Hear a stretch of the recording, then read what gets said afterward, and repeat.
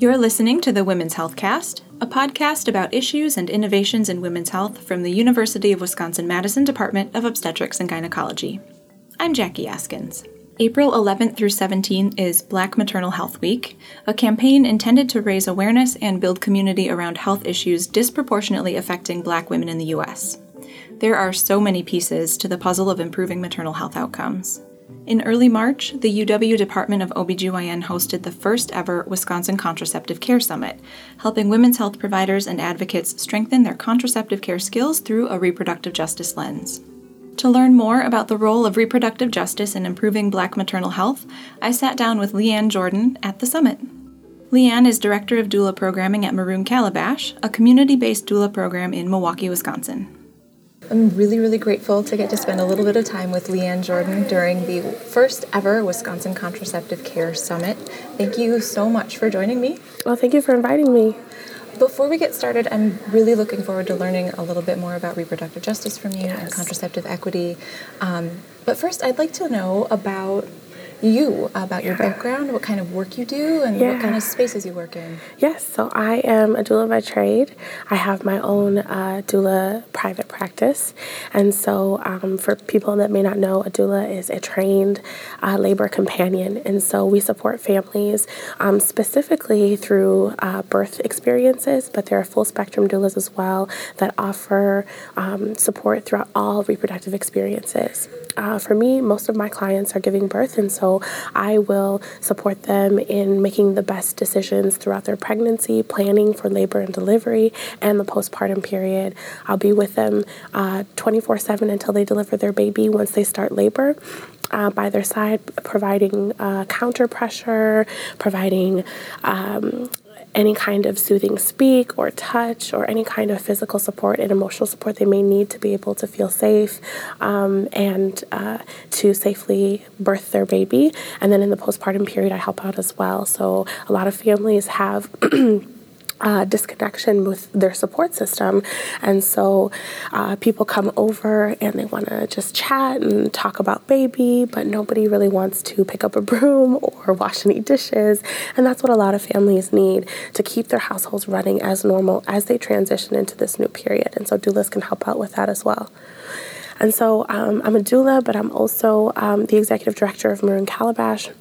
And we're a organization that does birth work through a reproductive justice lens.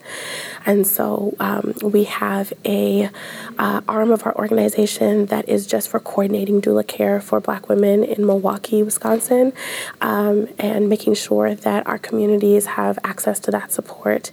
And then we are a political bridge, and so we use some of the data from our direct service to be able to inform policies on a state and national level when it comes to advocating for women's reproductive health issues. And then we provide community education. So that's going into different organizations or even community centers and sharing information that may help people make better choices with reproductive health care, but also provider facing, making sure that our providers are staying up to date with the different ways that they can support families, especially diverse families and families that have unique challenges. So you mentioned that you work through a reproductive justice framework. Yes. And what is reproductive justice? Yes, reproductive justice is this beautiful framework that was founded by Black women in the late 90s, and it says that it is our human right to be able to have children, not have children, retain our bodily autonomy, and if we do have children, to raise those children in safe communities and in safe spaces. So it's kind of like everything, right? So abortion access is reproductive justice. Immigrant rights is reproductive justice. Police brutality and trying to mitigate that experience for a lot of communities is reproductive justice. Anything that can impact our abilities to have families or to define what family looks like for us. And to raise them in an environment that encourages thriving and safety. Exactly. How do you think reproductive justice framework can support improved outcomes in maternal morbidity and mortality as a developed nation with kind of terrifyingly bad maternal mortality statistics, Mm-hmm. what role does reproductive justice education and support for providers play in kind of improving some of those outcomes? Yes. So I think when we look at maternal mortality and morbidity and infant mortality, we are often blaming people for their circumstances. So a lot of times we say, you didn't go to your prenatal visits, you had high blood pressure, you aren't eating the right foods. And so a reproductive justice framework does not blame the individual for their circumstances and for the outcomes, the poor birth outcomes that they receive and experience, but it reprioritizes and it allows us to see the system as a whole and the person within that system. And that's really what we need to address. And in the second session that I spoke in today, that's what we really talk about, is that we often need to address why are people having a challenge accessing healthy foods that are affordable? Why are they having a challenge accessing healthcare on a regular basis and being able to receive the services that they need to maintain their health during pregnancy and in the postpartum period? And what other factors come into play when we talk about historical trauma? A lot of things that communities of color specifically experience is that our bodies hold on to this trauma for generations and generations, and we pass it on to our children. How can we break that cycle? How can we include that in our healthcare and understand that some of these disparities that we experience are in our DNA already, and then also understand that the medical system plays a role in it, and the way people are treated and the perception, especially for Black women. There's this so widely researched that Black women's pain is not believed. And also just women in general, our pain is not believed. And the stories you'll hear about doctors just saying, oh, it's nothing, here's a Tylenol, just go home, you're all right.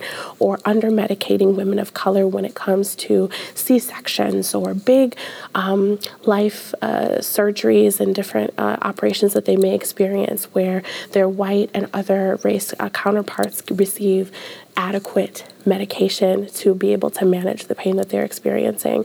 And so reproductive justice lens really helps us look at the whole issue and attack it from a holistic perspective. So you presented sessions today at Yes. the first ever Wisconsin Contraceptive Care Summit. Yeah. And they focused on the first one that I watched focused on contraceptive equity. Yes. Can you tell me a little bit more about what that means and what your session focused on? Yeah, we are very focused on access, and sometimes access is not equitable, and just because we have access doesn't mean that we have equity. And it's, I think a lot of people, especially in corporate spaces, are very familiar with that visual of three people standing at a fence, and so it's access that they're able to be in that space, right? But it's not equity until all barriers are removed that are specific to an individual. So just because there's no fence anymore, maybe that is really true equity. But access says that, okay, maybe we can make sure that the shorter person stands on something that they can see. But equity is really removing all of those barriers and making sure that everybody has access to whatever they need to make sure that those barriers are not present for them. And so when it comes to contraceptive access and equity, we want to share more information specifically with providers to make sure that as they're speaking with families, as they're counseling individuals, that they're approaching that counseling session and listening with equity and making sure that they understand that different people come to the table from a different space, that people are facing a lot of barriers to be able to just be in that room. And then there's also more barriers when it comes to understanding the idea of what is accessible to them. So I wanted to ask about that because a lot of the audience today are people who work in healthcare in a variety of ways, and a lot of our audience is providers, people who are going to be seeing patients who are coming to them for a variety of contraceptive care needs and other needs. And so I wanted to ask why why you felt it was important that all the providers in the room today really got that message. Yes. So it's important that providers got this message today because our medical system, even though it's wonderful, has been built on so many problematic things. The pillars of our medical system and the history of our medical system in this country is so steeped with trauma and exploitation and coercion, and some of those things still persist today. They look different, they sound different, they may not feel like coercion, but patients still walk away not feeling great about their decision, even if now they have access to something like contraceptive care, and they're holding in their hand a birth control method. They may not still feel great about that method because they still have questions that weren't answered. And so hopefully in our process of speaking with more providers, we can allow them to understand what patients are experiencing, and maybe there's some system change that can happen as they talk to their administrators, and we're able to slow things down a little bit so people can have more information, more time with the information, not feel so pressured, but also the providers can understand that certain communities are coming with this historical trauma that lives in their DNA, that lives in the narratives of their families, and in their lived experience. And so sharing that and having providers be cognizant of that and having that impact the way they support families. I thought that was also an important message that came through in your presentation and a couple of the other sessions today, that there's a lot of love for long-acting reversible contraceptives because they're very effective. Yeah. Right?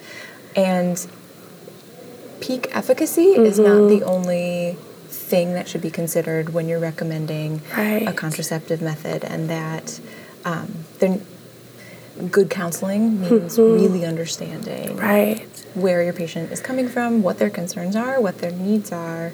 I think as a doula, one of the things that I hear a lot from my patients at some point, especially if they're Black women, is that they constantly keep asking me what kind of contraception I'm going to use. What am I thinking about for family planning? And it's something they hear every single visit. And when I talk to my white clients, I don't hear that as often. I'll be like, oh, they mentioned it once or twice during my pregnancy, but it kind of left me alone. But there is research out there that shows that Black women and Latino women are more pressured to choose a contraceptive option in pregnancy and in the postpartum period. And there's so much talk about who should be having babies. Why are they having so many babies? They can't take care of these babies. But we need to come back to the decision or to the realization that everybody's autonomous, that people make their own decisions, and that we're just there to support them. We're not there to police them. So in your experience working in the healthcare system, how do you see providers shaping their patients' experiences around contraceptive care and around reproductive health access? Yeah, my hope is that doctors and providers will be more like doulas. And I say this in everything, and I think doulas, the great thing about us is that we just hold space. We listen to what you want. We're not coming and saying, hey, so I think we need to talk about this now. We're saying, what do you want your experience to be? And this is all your options. These are the benefits, risks, and alternatives to all of those options. Here you go. Do you need any more support in making a decision? And hopefully we can get to a place where doctors feel more comfortable having those kinds of conversations, where they feel that I think there's a disconnect. A lot of doctors may feel like that is not servicing their clients in the way that they have been trained to, but we also need to address how doctors are being trained, and really seeing people as a whole and taking that time. And so hopefully doctors will be able to take that extra minute and understand a little bit more about why somebody is seeking contraception. Because if you have a 17-year-old woman or girl coming into your office saying, hey, I want contraception, you're going to be like, Lark, great, which is what a lot of doctors want to do. And that's not a problem. However, it would be great to slow down and find out, why is she seeking contraception? Does she want to regulate her hormones, or is she experiencing bad acne? And what are other ways that we can get her to her end goal that are not just throwing some medication her way, that definitely impact her developing body and have other side effects that she may not fully understand. So just taking a little bit more time, but that is challenging, and our doctors are dealing with a lot of issues, and so hopefully there's some collaboration that can happen between community-based doulas, community organizations, and the healthcare field. Thank you so much for sitting down with me. This was a real pleasure. Yes, no problem. Thank you for inviting me. Learn more about Leanne's work supporting maternal health at marooncalabash.com. You can check out our show notes for a link. On the next Women's Health Cast, we'll learn about HPV tests, pap smears, and what to expect during an annual Well Woman visit from Dr. Cynthia Watlett. The Women's Health Cast is a production of the University of Wisconsin-Madison Department of Obstetrics and Gynecology. This episode was produced and engineered by Rob Garza. You can subscribe to Women's Health Cast on Spotify, iTunes, Google Play, or wherever you like to get your podcasts. And of course, you can follow us on Twitter, Instagram, and Facebook at WISC-OBGYN. Please let us know how we're doing, rate and review us on your podcast app, and let us know what women's health issues you would like to learn about. Thanks for listening.